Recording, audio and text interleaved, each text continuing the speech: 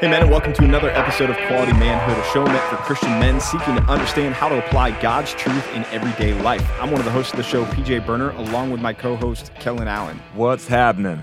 What's happening? Yep. Again, it's just what's happening. It's just what's happening. It's just man. what's happening. I'll tell you what's happening. The NBA playoffs are happening. You're excited because your team is up 2-0.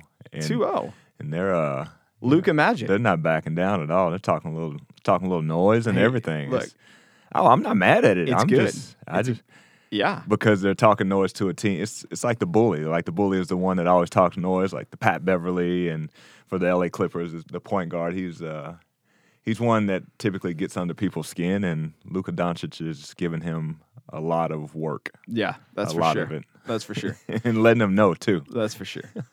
And meanwhile, I mean, the Lakers are 1-1 in their series. We'll see. It's like a Hollywood show, literally. Well, you and I laugh about that, it's beyond me. Some of the theatrics that are happening in the game. But, theatrics? Did you say flops? Because I heard flops. You could call it flops. I'm with you on that. Yeah. It's a bit much now. I'm like, all right, okay, come on.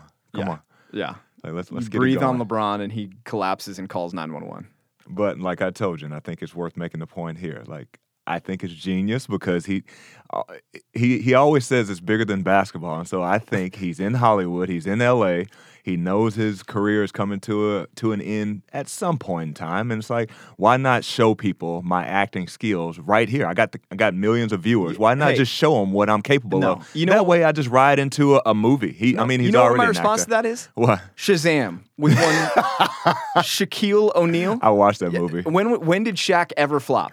I watched that movie. Well, hey, in the movies maybe that he acted in, those were kind big of flops. But and some of his albums. He was a good rapper, but you couldn't. that's right, he rapped too. He I was forgot a about rapper, that. And a sheriff at 7 foot, 482 pounds. Like, trying to be an undercover sheriff. Yeah. Yeah. Well, the other exciting thing, not just with playoffs and sports back, is stadiums are opening back up. People are showing up because, man, COVID just seems to be dropping, and we're grateful for that, at least here in the United States. I know in other places it's still, wreaking havoc, especially in India.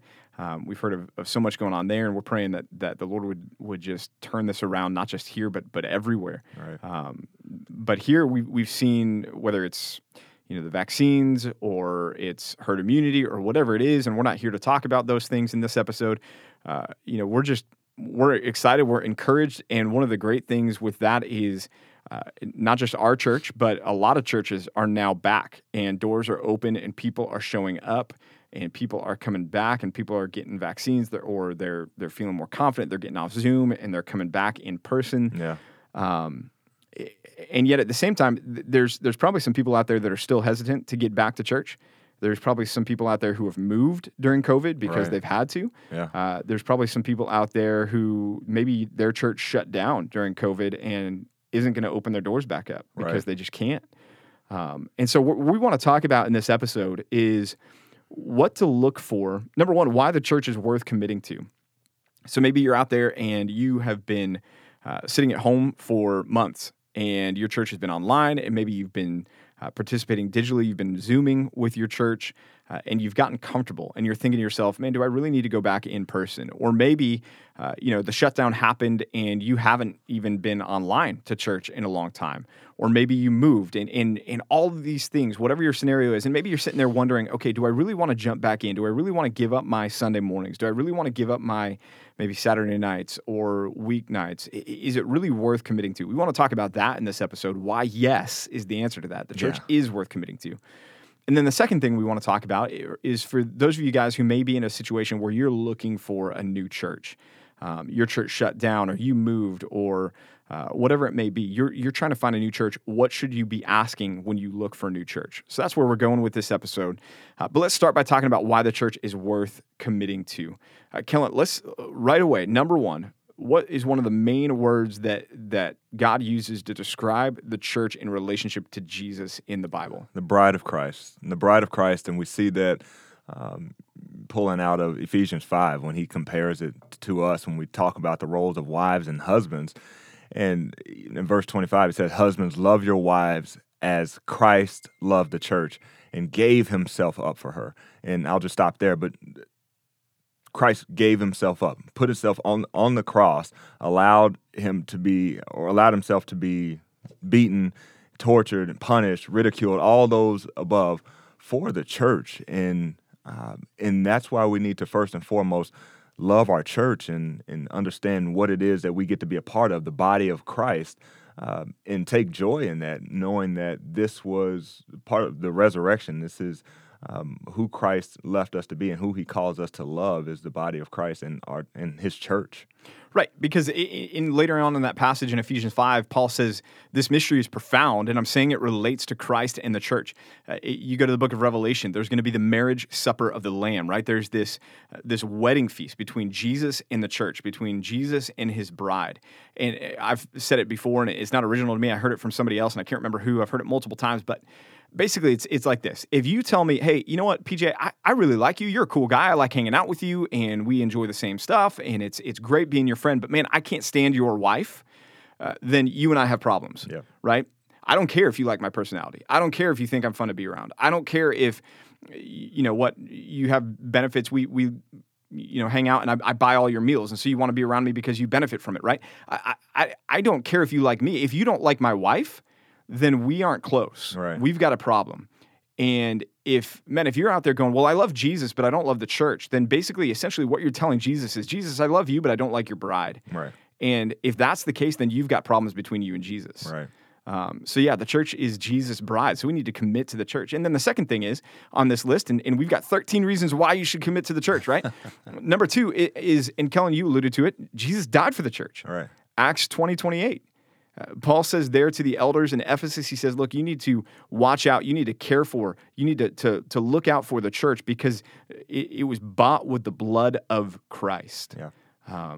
When Jesus died on the cross, he didn't just die for an individual. He died for a people. Right. He died for the church. And that is so costly. And for us, that's one of the main reasons why we need to commit to the church, because of the price that Jesus paid to form the church, to buy the church. It cost him his life, and his blood was shed for the church.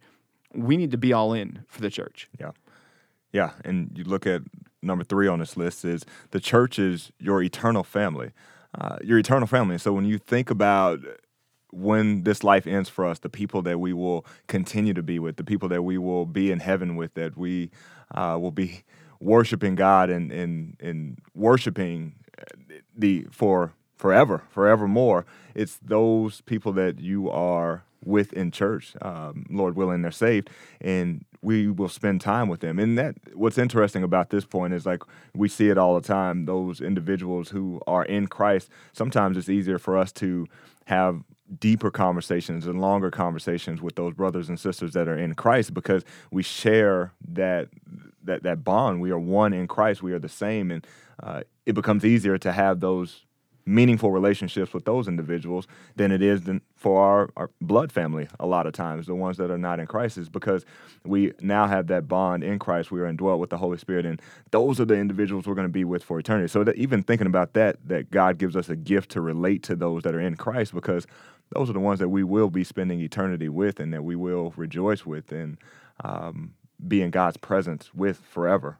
Right. In 1 John 3, John writes, see what kind of love the Father has given unto us, that we should be called children of God, that we are brothers and sisters in Christ. When Jesus was approached and by one of the crowd, and they come up and they say, hey, your mom and your brothers, they're outside, and they want you to come out and come with them, Jesus, because they were, at the time, not understanding what Jesus was doing, a little bit embarrassed at the crowds that were showing up with Jesus. And Jesus' response to them is, who are my mother? Who are my brothers, right?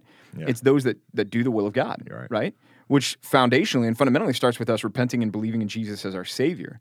But some of us get this backwards. Some of us say, man, the most important thing in my life is my blood family. And then comes the church. Well, the stark reality is some of your blood family, some of those sitting around your dinner table, may not be in eternity with you if they're not in Christ. And you need to be doing everything that you can, men, to see that they come to faith in Jesus, but ultimately you can't control that. But even if everybody around your table is in Christ, your job, men, is to lead them into relationship in the church. Mm-hmm. It's not to idolize the family at the cost of the church, is to prioritize the church, is to invest in the church. not your kids' travel ball team and club teams and recitals and gymnastics competitions and everything else. Those things are temporary and no eternal rewards. The church is the most important thing that you can lead your family into. And so we have to commit to the church because it's our eternal family. Fourth, the church is the logical outcome of the gospel. In 1 Corinthians 12 through 14, we see the idea that the church is the product of saved people who are then gifted and equipped to serve in the church. And so it says even there that we were all baptized into one body, that when we are saved, we are brought into the church. And you would say, well, that's the universal church. Okay, how is the universal church realized other than through the local church? It's not, right? If you say, I'm a Christian, I'm just not a part of the local church, I'm part of the universal church, we've got problems, right? And you can unsubscribe to this podcast, that's fine, but you're not doing it right, okay? Let me just tell you that. If you are not committed to and invested in a local church, you're not doing what God wants you to do. You're not in a place where you can be held accountable, where you can use your gifts, where you can, we're getting ahead of ourselves, but you're not doing it right. The gospel produces the church, and the church is realized locally in a local community of believers. Yep. Yeah, here's another one. The church equips you to be useful for the Lord. The church equips you, and we get this out of Ephesians 4. You look at verse 12, and if you go to CBI, Compass Bible Institute, that is the verse that we hang our hats on when we think about CBI. And what that says is to equip the saints for the work of ministry, for building up the body of Christ. We want to equip saints, and that's the point of the teaching and going there and being fed and to sit under good teaching and understand it and be able to apply it to our lives so that we can continue to build up the body of Christ. It's not for us just to soak up head knowledge and think that, we're smart and we can just use it for trivia and whatnot, but it's for us to get that knowledge and that teaching to go out, therefore, and share it and make other disciples and create other saints that are out there that are bold in this time of darkness in our world that we need it so much more. And so being able to go to a church that is feeding you God's word, that is building you up, that is allowing you to be sanctified and allowing you to continue to grow in a relationship with Christ and know more about Christ. Right. The other element here is as you involve yourself in the church, another reason I think we're on number 6 maybe, is that the church gives you opportunities to fulfill the law of Christ. If you go to John chapter 13, this is where we're talking about the law of Christ. And Jesus has just washed the feet of his disciples. He's about to go to the cross, and he gives them this commandment. He says, a new commandment I give to you, and here's the law of Christ right here, that you love one another as I have loved you. There it is, right there. And so, men, the most tangible, practical way you can love other believers is within the body of Christ. It's in the church. And that's hard, right? That's not easy. But that's no excuse for us to pull back from the church. If you want to be obedient to Jesus, the most practical way that you can be obedient and fulfilling that law, the new commandment, to love one another as Christ has loved us, sacrificially caring about other people, giving for other people, getting uncomfortable for other people, just meeting needs of other people. The most practical way that you can do that is through committing to and being involved in consistently a local church. So important for us. Yeah. We get to number 7. It says the church is there through ups and downs. The church is there through ups and downs. And you think about what Paul says in Romans 12 when he talks about the marks of a true Christian. He says, let love be genuine, abhor what is evil, hold fast to what is good, love one another with brotherly affection, outdo one another in showing honor. Do not be slothful in zeal, be fervent in spirit, serve the Lord. And so that thought of Paul saying, if you want to outdo somebody, if you want to compete with somebody, compete in the manner of loving, being able to outdo somebody else, being able to serve, being able to meet needs of people that are within the local body. And that's what the church should be all about. When you see people that are hurting, that are in need, that's when we see the church body. They set up meal trains. They're praying for one another. They're taking care of those things because that's what the body of Christ does. And so we want to be there because we know, as Solomon tells us in Ecclesiastes 3, there'll be time for joy, there'll be time for pain, there'll be time for just ups and downs in life overall as he goes through those clear opposites that he talks about in that passage. But there's going to be those times where life is going well. There's going to be those times that life is not going well. And that's where we need the body of Christ to continue to point our eyes on Christ and let us know that this life is not it. We're we're focused. We need to be focused on eternity and that next life where we won't have that pain anymore. Right. Paul says in Romans 12:15, rejoice with those who rejoice, weep with those who weep. And that's that. I mean, life is full of ups and downs. You're going to have wins, you're going to have losses. And the church, being a part of a local church, is going to put you in a community where people are going to celebrate with you. And man, they're going to be there when you are down, when you are weeping, when you are suffering loss. And they're going to be entering into that with you, not just there to give you a Hallmark card and pat you on the back, but man, to weep with those who weep is a huge reason why the church is important. Number 8, the church is there to endure persecution with you. Peter says in 1 Peter 3 that we shouldn't be surprised when we face persecution. And I don't know if you've been paying attention to the news, but man, it seems like this world is hating Christians and Jesus and the things that we stand for in the Bible more and more and more and more with every passing day. And so, man, you need a community. You need a family of Christians to endure persecution with you. I think of James Coates up in Canada and what he went through when he was arrested and how his church community circled around his family and loved his family and supported his family and made sure that they were good. When he was in jail, man, he didn't have to be anxious about his family's needs being cared for because he knew that his church family had them taken care of. They were suffering with them and supporting them and encouraging them and meeting their needs, right? And so we need to be ready for persecution. And man, I'd much rather endure persecution alongside you than by myself, right? Right. So yeah, it helps us endure persecution. The next thing we think about is the church is where the Spirit dwells.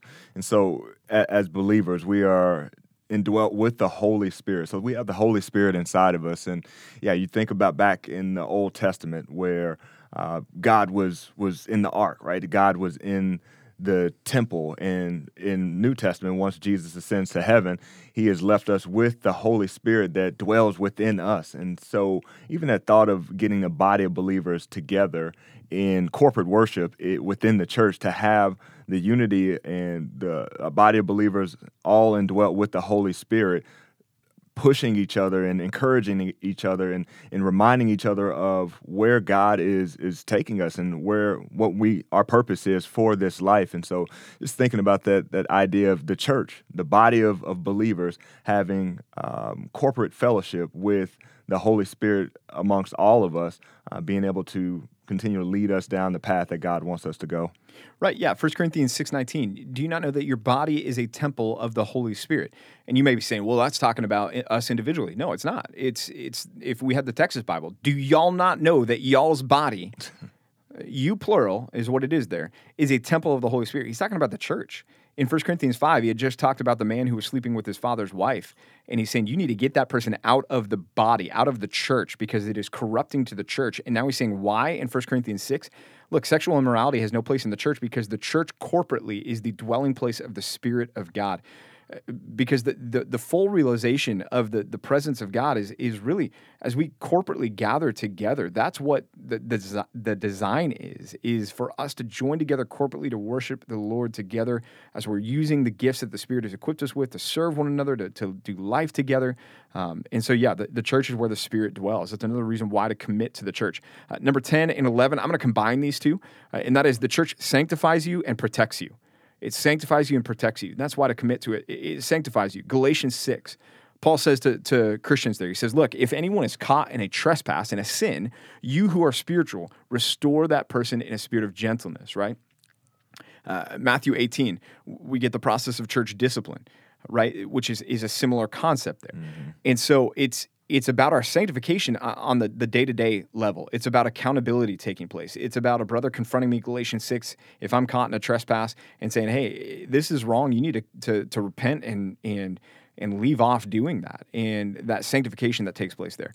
But it's also going to protect me because, man, if I'm stubborn, then that's going to be escalated. Mm-hmm. I'm going to bring now 2 people with me and say, look, I care about you enough. I'm not going to leave this alone. You've got to leave this off and repent.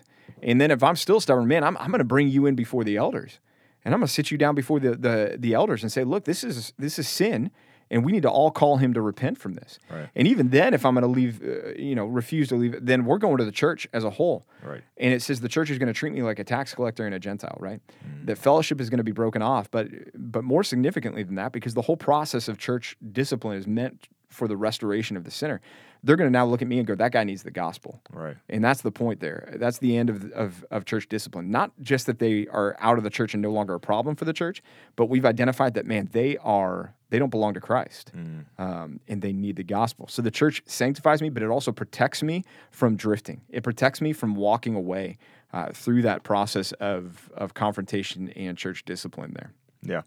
And the next one on the list, number 12, the church encourages you. And we think about that passage, Hebrews 10, you can go to verse 24 and 25, says, and let us consider how to stir one another up to love and good works. And that passage there, it says to love and good works. We want to stir one another up. So that whole thought of even meeting together, there should be an intention with our fellowship. We shouldn't just show up to church just for a feel good, to get in a whole bunch of conversations and say, hey, I talked to 20 people today.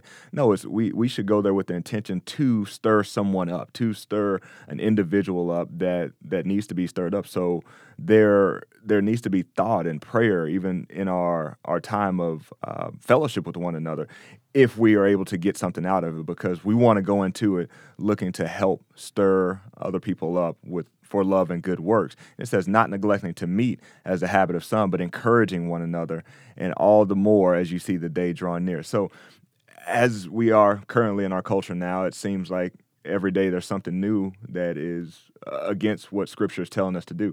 Well, that's what the church is for us to continue to build each other up, to know that, look, God is sovereign. God knows everything that's going on right now, and God's going to win at the end. God's in complete control, and we need to be able to encourage one another, hey, continue to press on, excel still more as the day draw near, because there will be a day where Christ is going to come back for his church, for his people, and redeem us.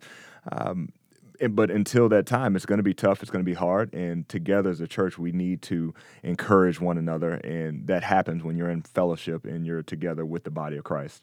Yeah, I love that passage in Hebrews 10 for a lot of reasons. But one of the reasons I love it is when it says to stir one another up, it's the word in the Hebrew that means, or in the Greek there, that means to annoy somebody, but it's used positively. Yeah. It's annoy them to love and good works, right? It's like, don't let them get comfortable and complacent, but be the pebble in the shoe, be the burr in the saddle. Shake them up. Yeah. Get them after love and good works. Yeah. Right. Finally, the church, a reason to commit to the church. The church is the visible body of Christ. We read about that so many different places. Colossians 2, 1 Corinthians 12 through 14. Even when Paul says there that, not in 1 Corinthians, but I believe it's in Colossians when he says, look, I'm filling up what's lacking in Christ's afflictions. Such a weird statement, but at the same time, what he means there is Christ isn't here on earth anymore. What's here on earth right now is the body of Christ, and we are the visible manifestation of Jesus here on earth. In other words, we're here to do his work. We're here to do the mission of Christ, and that's done in concert with the local church. So we need to be part of the local church. And so such an important thing there.